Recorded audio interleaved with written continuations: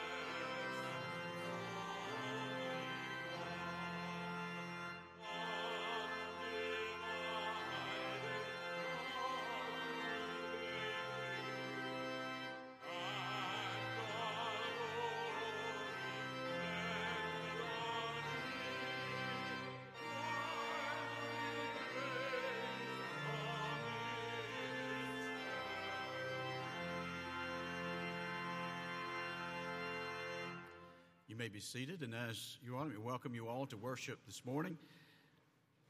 It's good to see you all here and to be able to join together and lift our voices and our spirits to the Lord and worship the one true and living God together. We do welcome all of those who may be guests today, those that have been away for a while, or those who maybe have found their way to Southside today for the first time. We want to welcome you all, and also we're glad to see all of our members. In the summer months, people are away a lot and traveling, and we're delighted to see some of our folks here that haven't been in a while.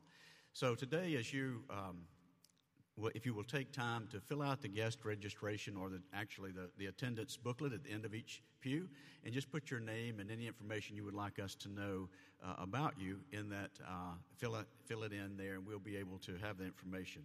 Southside Baptist Church is a church in the heart of the 5 Points South here in Birmingham, building an inclusive community of grace, first in this community and then beyond, by welcoming all who come into these doors, welcoming all with arms open wide, saying to you that we are brothers and sisters in Christ. God has created us to be in this place, to worship, to encourage, to uplift, and to journey together wherever we may go. So I ask that as we continue our time of worship, will you bow with me as we offer prayer? Loving God, you have created us for yourself. You made our minds restless until they embrace your promise as our own. Our hearts are truly aimless until we also understand your will as our own will too. No, Lord, we cannot accomplish anything until we see that the task before us is your task. We praise your name, O Lord. We praise your name and the name of our Lord and Savior, Jesus Christ, whom you have revealed to us and created us to be as near like him as we can possibly be. May our worship today be an expression of our whole being, and may it bring honor and glory unto you. Amen.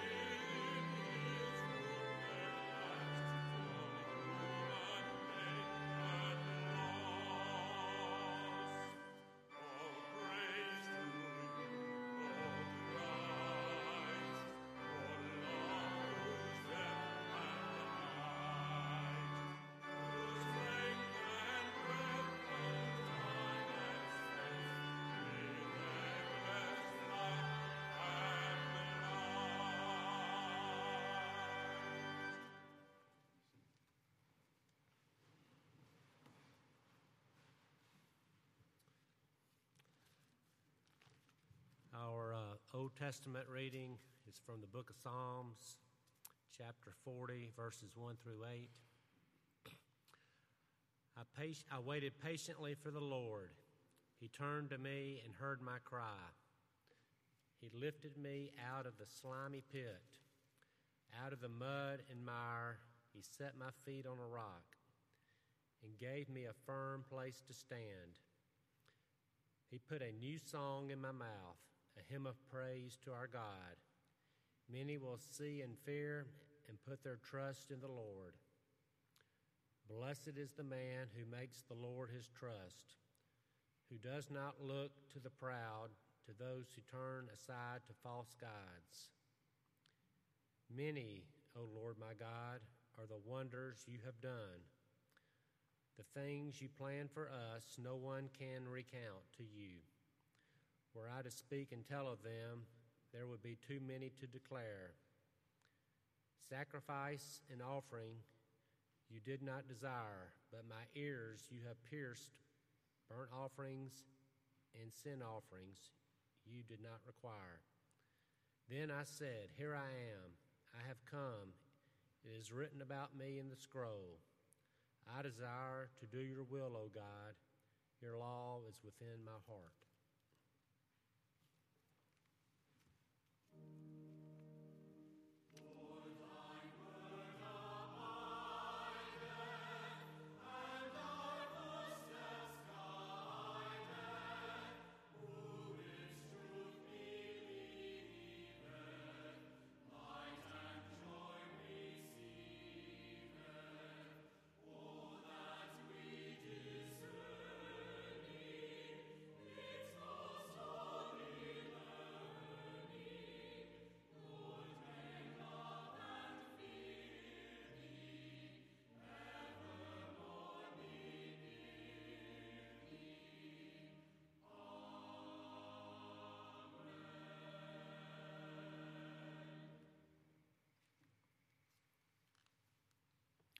Our gospel reading today is found in the gospel according to Luke, the 8th chapter. Before I begin reading, though, let me say a few things about what comes right before this text, because as Luke records this we'll pick up in verse 26, but before this, Jesus had been teaching his disciples about the sower, about the lamp on a stand. He has encountered his brothers and Jesus' brothers and his mother as they have come to, as they're concerned about him and think he is sort of missing the mark a little bit. And now we hear of Jesus coming, and he will restore a person healed. He will heal a person that is possessed by demons. Immediately before this, though, the disciples are on the lake in the midst of a storm. Jesus calms the storm, the waves subside, and he speaks to his disciples, and then they go on into this region that we will read about now. In honor of our gospel reading, would you please stand?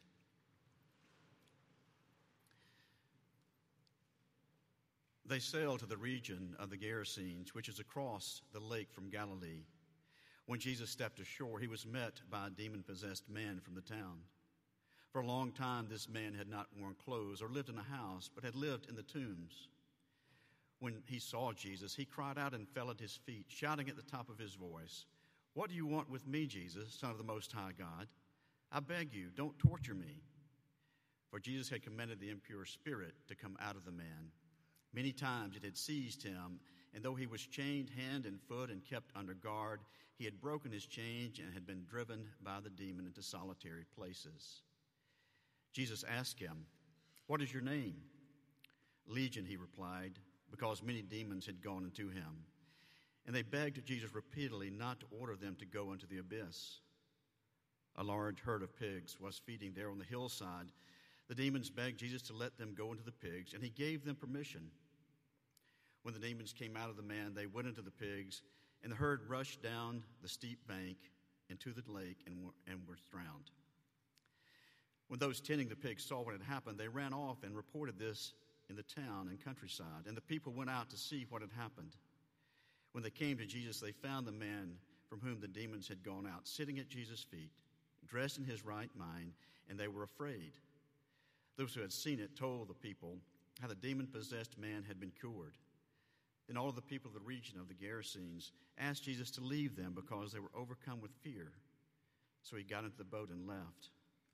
The man from whom the demons had gone out begged to go with him, but Jesus sent him away, saying, "Return home and tell how much God has done for you."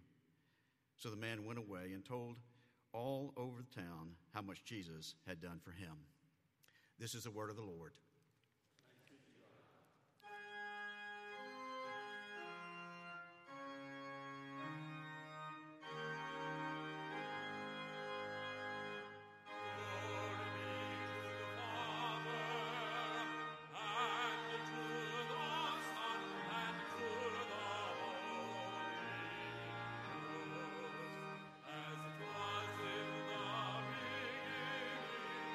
is now and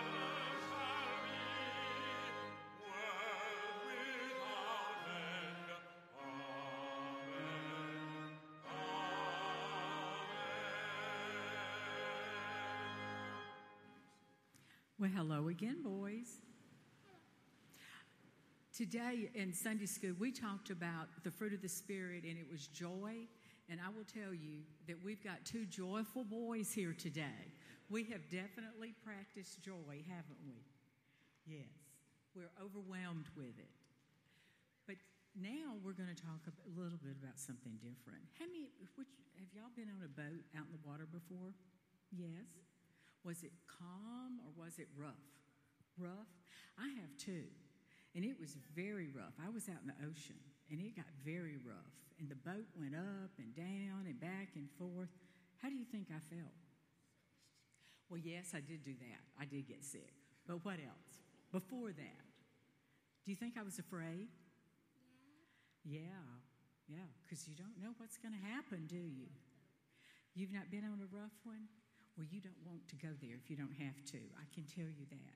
Well, I'm going to read the story, and Reverend Tim talked a little bit about it before when he was reading. He talked about the disciples and Jesus going out in a boat. So I'm going to read a story for you. And I guess I need my glasses. We talked about that too, that Miss Beth needs glasses in order to read.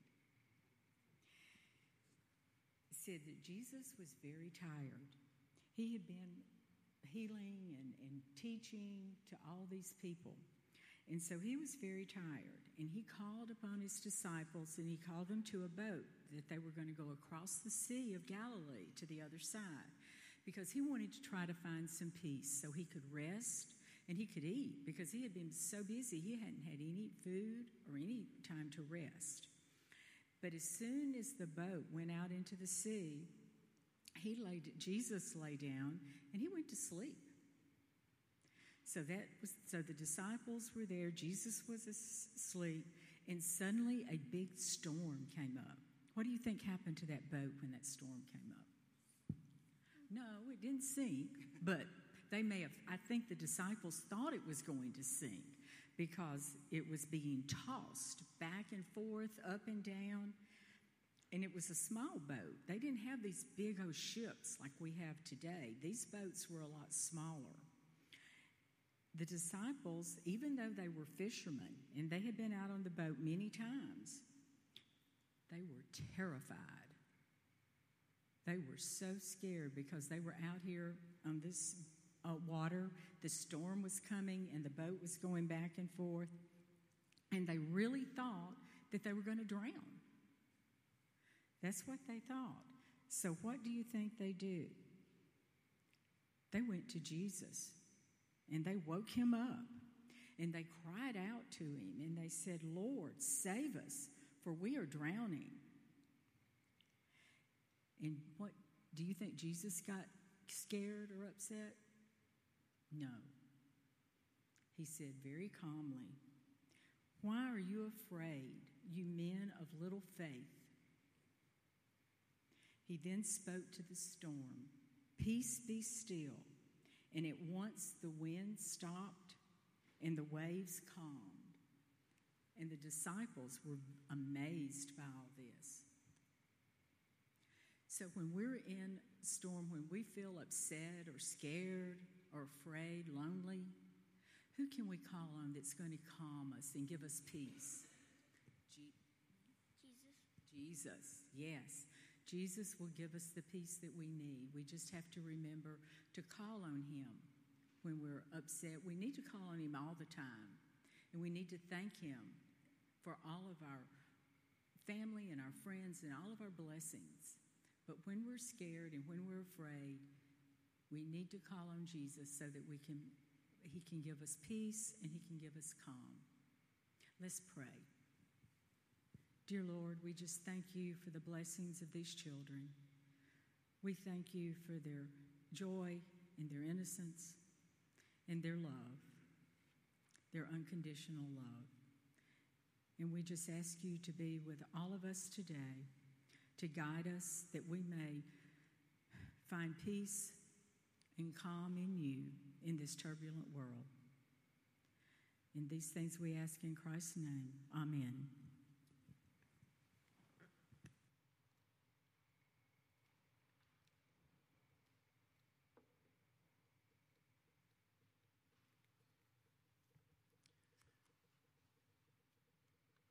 as we come before the Lord to offer our prayers today, those prayers that are at the forefront of our minds are those that are deep within our hearts, things that concern us, concerns we have. May we bow together and call upon the Lord to bring a sense of peace and wholeness to us now. Almighty God, we, your children, gather here in your presence, and we gather with hearts of thanksgiving and gratitude. We also come with hearts that are heavy. They're heavy over the events in the world and especially in our own nation. Loving Lord, we pray for healing and for peace in our nation and around the world.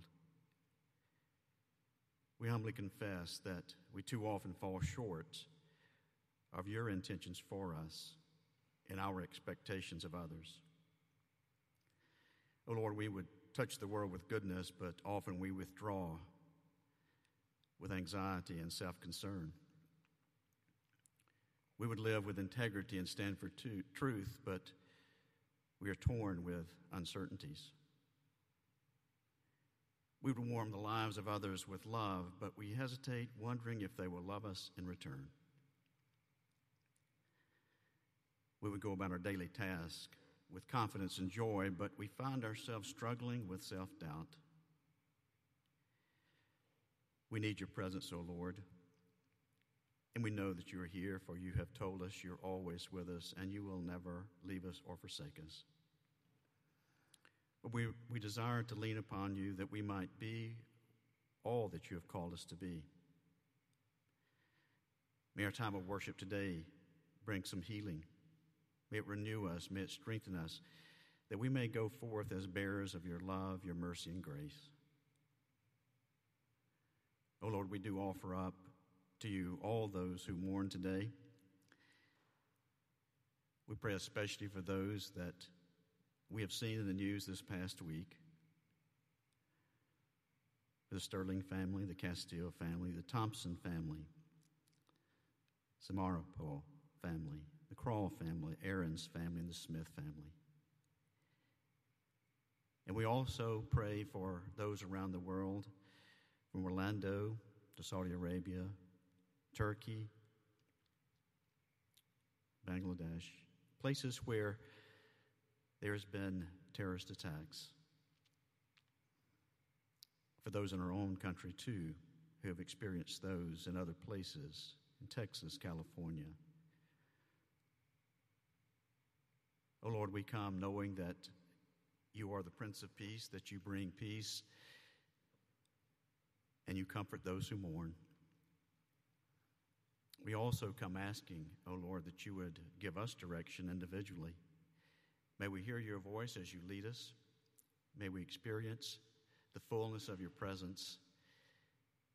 And may we find the courage that you have called us to have as we face all the events of life that come our way. May we be a beacon of hope.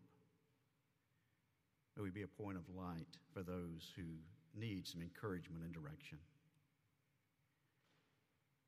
We come now, O Lord, seeking to follow you, to know you more fully. And we think of those disciples and those that you taught. And we come offering our prayers today, even as you taught those disciples to pray, saying, Our Father, who art in heaven, hallowed be thy name. Thy kingdom come, thy will be done, on earth as it is in heaven. Give us this day our daily bread, and forgive us our trespasses, as we forgive those who trespass against us. Lead us not into temptation, but deliver us from evil. For thine is the kingdom, the power, and the glory forever. Amen.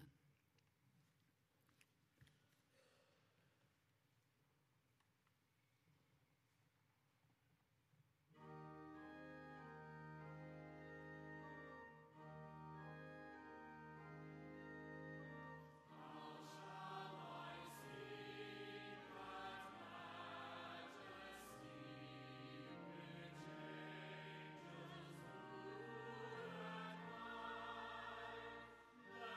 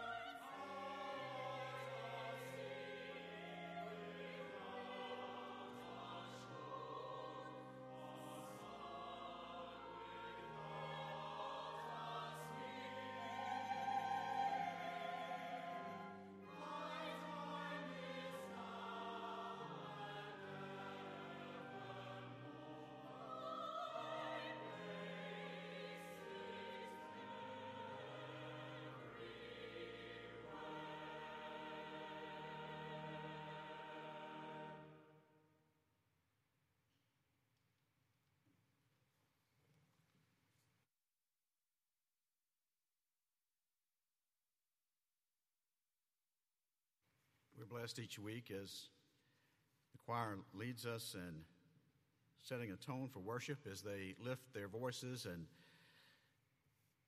bring honor and glory unto God. And then as we're able to see among the faces, as I look out and see the different ones, and as they are singing each week, there's always a few in which something that's sung, something that's within one of those particular anthems that you do, that it resonates with them because I can see it on their face. I can see it speak to your heart. And that's an important part of what our worship is that it touches all of us where we are. You know, this, as I prepared for today, I have to tell you that I completed most of this homily early in the week, and I was thinking about all the celebration that we enjoyed last Monday with Independence Day. And it was a glorious day. For most of us had a lot of family. We ate way more than we needed to eat. And then in the evening, we were able to watch the fireworks show, Thunder on the Mountain, here as we sat on the lawn out here off of the 10th Court entrance and watched the fireworks. And for a brief moment, it seemed as though everybody in the world must be on the same page, at least in the U.S. They must be on the same page. I thought about that as I watched those fireworks, and there's a sense of pride and also gratitude. As I thought about the founding fathers and all that they went through to ensure that we have the liberty that we do have, and all those that followed, resulting in the fact that we have this great nation now 240 years old. But I have to say that as the week's events unfolded, that I began to wonder where we were as a people, individuals and people groups within. It seemed that what had been an air of celebration gave way to heaviness of heart as a weight of conflict and violence and death were processed by all of us as this week wore on. It was a reminder that there is suspicion and distrust, suspected conspiracy, and much of it warranted in the minds of many, all of which erodes the confidence, the trust in leaders and the institutions they represent. It also erodes the trust in each other, those that we work with, go to church with, live our lives with. You know, we're better than all of this. We are better than all of this. And especially as believers in Christ, we are much better than this because Christ calls us to follow him and live in a way that he set forth for us. It doesn't mean that we don't engage in those activities that are important to the civic affairs of the land, as we talked about last week in Christian citizenship. But all of this occurred this week on the heels of our discussion and Dr. Humphrey's preaching on Christian citizenship, and we read that text. The text that says, "What does the Lord require of you, O man? But to act justly and to love mercy and to walk humbly with your God." You know, I think in every situation, whatever it is, whether it's in our home or in our church or in the community, wherever it might be, there's always an effort to try to find, well, there's got to be somebody to blame in this. And we are quick to look for someone, and there are those in most cases that are more responsible than others. But what I'd offer you today is that in some way, to some degree, we're all responsible. We're all responsible in some way. So as I thought about this week, as these events unfold, I went back to this text, which I felt was good and the right for today, but I began to think about it in light of the fear and the sorrow, the anger, the disillusionment, the uncertainty, all those things that we've experienced. And I would guess that every person in here has felt some of that as you have walked through the days of this week, from the highs of celebration to the lows of the losses and the questions and the uncertainty and the fear that it strikes in many people. So as I went back to this text and began to read again, I thought about what occurred both as Beth taught the children this morning about the disciples in the boat in the midst of a storm, but then also what God was doing through Jesus as he was there on the lake, and then the events that unfold after they completed their journey. So what I'd like to do is to back up a little bit from the text that I read and use the one, and Beth, thank you for reading that, because what it does is it sets out for us a situation that is a reminder that when difficulties or tumultuous times come, we are fearful that there is still hope for peace. We can be encouraged that even in that there's hope for peace. Just quickly, think back to that event that occurred that Beth taught. The disciples are with Jesus on the boat. The storm comes up. They're doing everything they can to fight the storm. They're using all of their human resources possible, all the reserve of mental capacity they have to figure out, what can I do? What can we do to save this boat? And what can we do to save the one that we have chosen to follow? They were trying, but they were not getting any results, at least not positive ones. Sound familiar to anybody? You know, you struggle and you do it on your own power and you just can't. But then they remembered there was one there that might be able to help. And so they call upon him, and Jesus responds. He's sleeping like a baby. He's totally at peace. He has no concerns because he is secure. He is doing exactly what God has called him to do. The result is they wake him up, and he calms the wind. He calms the waves, and he then questions them of why they have so little faith. The one who is the Prince of Peace was with them in the boat. He was there. As they faced all of the difficulties, he was there. They called upon him, and he brought a sense of peace and calm, both to the waves and the wind, but also to their spirits, and they needed it. You know, when you think about this, and you think about where we have been individually, the storms that you have been in, for there have been many, the storm we might be in as a family of faith here, those difficulties that we reach back deep within us and use every ounce of reserve energy we have and knowledge we might have to make things work. And sometimes we need to rely more on that one, which is the one we follow. Another part of this story is that after Jesus calms the storms, he doesn't say, well, let's go back to where we were. You know, wouldn't you think that after he looks at these disciples and he sees them totally worn out, they are fatigued, that he would say, well, you know, let's rest a bit and we'll go back to where we were. But no, he says we're going to continue on. Now, I don't know about you, but, you know, I might have been more inclined to think, well, it would be better, Lord, if we just went back to that familiar place that we know. Go back to that place that we are more comfortable. Go back to those beliefs and those ideas and the mindsets that we have, and that way we'll be okay. But they push on. This particular part of the lake that they are crossing, about 5 miles across to the region of the Gerasenes. And as they go, after encountering the storm, they come ashore. And remember, this is in the evening, probably after sun is set. And they come across one who is possessed, this Gerasene demoniac. I mean, he is one who is possessed by many spirits. Now, we can talk about what that means in today's language, but in reality, some of that doesn't matter that much. He was tormented. He was tormented by the circumstances he was living in. He was tormented by the fact he was estranged from his community. He was tormented by the fact that he kept hearing these voices. He was tormented.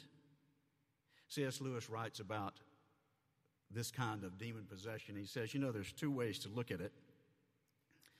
And usually people fall into one of these two camps, unfortunately, is that they totally disregard it as nothing like that could ever happen. The other side is that they believe it so much that they spend all their time looking under every rock for a demon.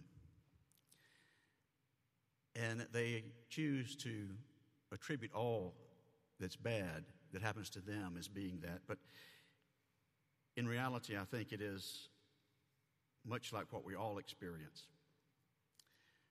It's explained sort of in this little poem that I came across, which I think I certainly relate to. I don't know about you all. But it says that within my earthly temple there's a crowd. There's one that's humble and one that's proud. There's one that's sorry for his sins, and there's one that unrepentant sits and grins. There's one that loves his neighbor as himself, and there's one that cares for naught but fame and self. From such corroding cares I would be free if I could once determine which is me. Well, think about it for a moment. We fight that battle between that we want to do, as Paul said, the very things I want to do I cannot do, but I do the things that I don't want to do. It is that pull between our lower nature and that of Christ's calling. And it manifests itself in those, what we might call those cardinal sins of pride, of envy, of gluttony, of lust, of anger, greed, and sloth. But the truth of the matter is, it really doesn't matter how it manifests itself, because every person is going to respond differently. Wherever our weakness is, that's where we will find ourselves being pulled. And as we are, we will find ourselves succumbing to those tendencies. We'll find ourselves succumbing to those things that tend to make us feel better about ourselves and where we are, and oftentimes less about those people that are different than we are. When we think about and try to process all the events of the week and think about what has gone on in our own lives and how we've each processed differently all the events of the week, and not just the week, the month, the year, and even for the last decade, all the events that's gone on, and even for some of us, for 2 decades, I was reminded that there are now people coming of age that were really not old enough to remember 9/11. They were 3, 4, and now they're in their late teens. Can you imagine what it's like to never have known anything different than fighting a war on terror?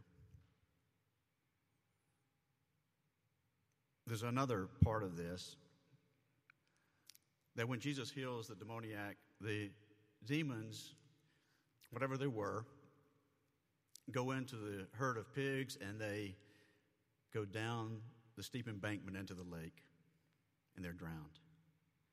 The people of the town didn't like it, or that region. And remember, this is a region that's part of the Decapolis, and therefore it would not be one that had much warm feelings to any of the Jews that might be there. It was a Greek region, those 10 Greek cities that were established there. And so that even the swine themselves might have been sort of a way to thumb their nose at those that were Jewish. But they come back and they're upset about it because Jesus has disrupted something that is a part of who they are. And they say, we want you to leave. We don't want you here. We want you to leave because you're challenging what we believe. Forget that you have restored one of our own to us and made him whole and accepted him and created in him an ability to relate to us and be reunited with his family. We don't care about that because you are jeopardizing our livelihood. You're challenging us to change. You're making us see things in a different light. This man wants to go with Jesus. He wants to go and to be with one, just like at the Transfiguration that Peter, James, and John. This is great. Let's stay right where we are. Let's don't go anywhere. This is wonderful. But Jesus says, no, you stay here. And in those moments, there was a sending off of one who would carry the gospel to a region, the gospel of peace and of hope and of healing, and of reconciliation to a people that had not known in the way that Jesus taught it. So what does all of this say to us today? Does it mean anything to us as we read this and we think about Jesus offering hope to them in the midst of a storm, providing courage to them as they journeyed on, meeting the needs of a person who was strange and different, one that looked different, that was wild and gave every indication he might bring harm to the whole group? I think what it says to us is we have to, in all cases, pray and seek understanding about what God is saying to us. As we interpret the events of the week or the events of next week or the days to come, that we have to see them through that lens of who Jesus is and what he's about, and the fact that he calls us to be different. He calls us to be different here in the community, wherever we go. In our Sunday school class, we've been studying how we might be a more caring church, practicing personal and also corporate radical hospitality. And one of the quotes there was that there's this sense of mystery about grace. We can explain it. We can't explain it at all, but we know this, that when grace is experienced, when it overtakes us, that it meets us where we are. And not only does it meet us where we are, it also causes us to move from that place. It will not leave us there. In our understanding of race relations, in our understanding of political views, in our understanding of relating to one another from all walks of life, grace is key to us being able to interact with people and understand what God is calling us to be. Henry Nouwen, who many of you have read extensively, I know, talks about the sometimes fatal capacity for feeling what it's like to live inside somebody else's skin. And he goes on to say that it's the knowledge that there can never really be any peace and joy for me until there's peace and joy finally for you too. What Christ calls us to do and to be is to be those conduits of his love and his mercy and his grace, and to know that he is calling us to move off point, to give consideration to where his grace might take us. And so today we all come to a point in a time of worship where we sit and we ponder those things, and we can either go back to our places where we live, we can go back to things as usual and be appalled at all the things that go on, or we can do our part.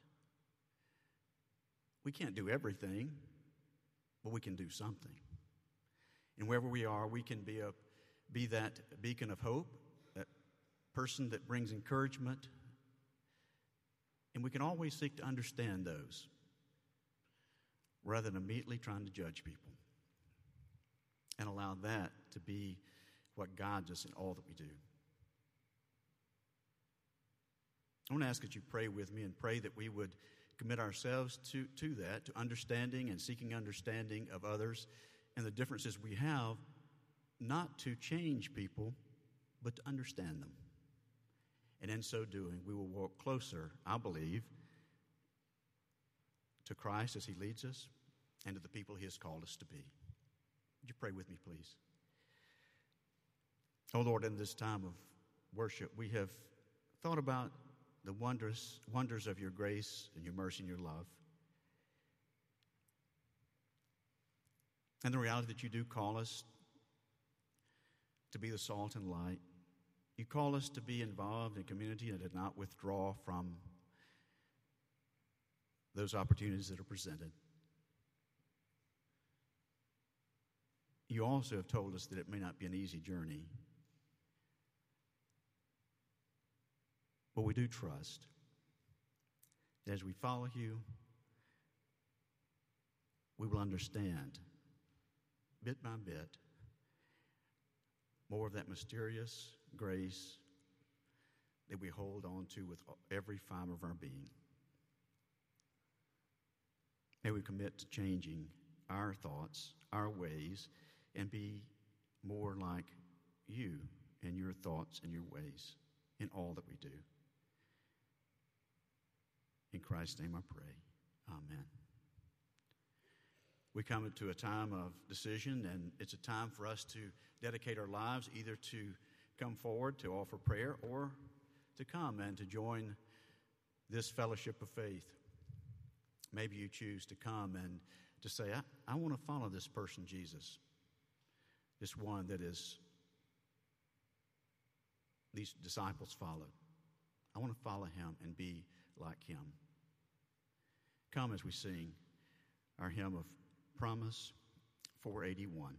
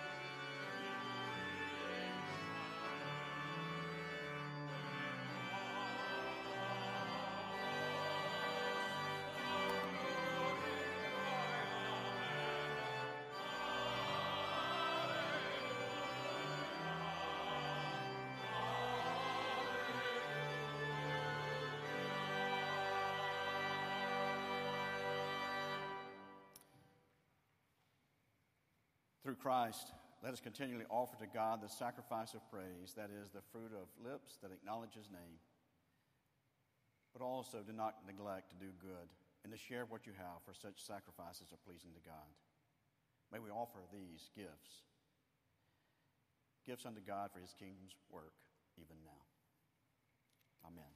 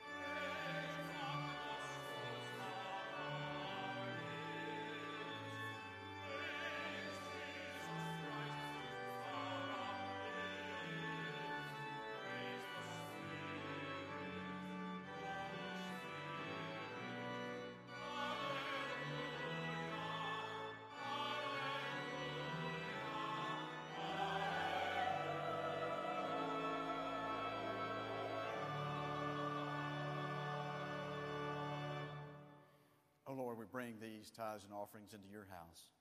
We present them to you, O Lord. Bless them and use them for your kingdom's work.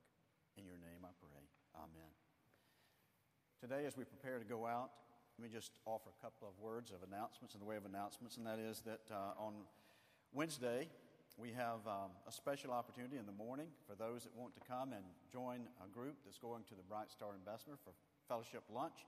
Be here at 11, and we'll go out there together, and we'll share that meal there at the Bright Star, time to fellowship and to spend some time together. Then on Thursday evening, we have our contemplative service. I invite you to come and be a part of that, a time to sit and reflect on God's Word and to listen to what God might be saying to us. As we go out today, we do so with an assurance that God goes with us. God goes before us, but we're challenged to go and to do what we can to bring hope and encouragement, to bring and be bearers of peace, the peace of Christ. Before we have our benediction, please turn to those close to you and pass that peace of Christ to those, and then I will pronounce the benediction. May the peace of Christ be with you. Peace of Christ be with you. May the peace of Christ be with you, and with you, and with you.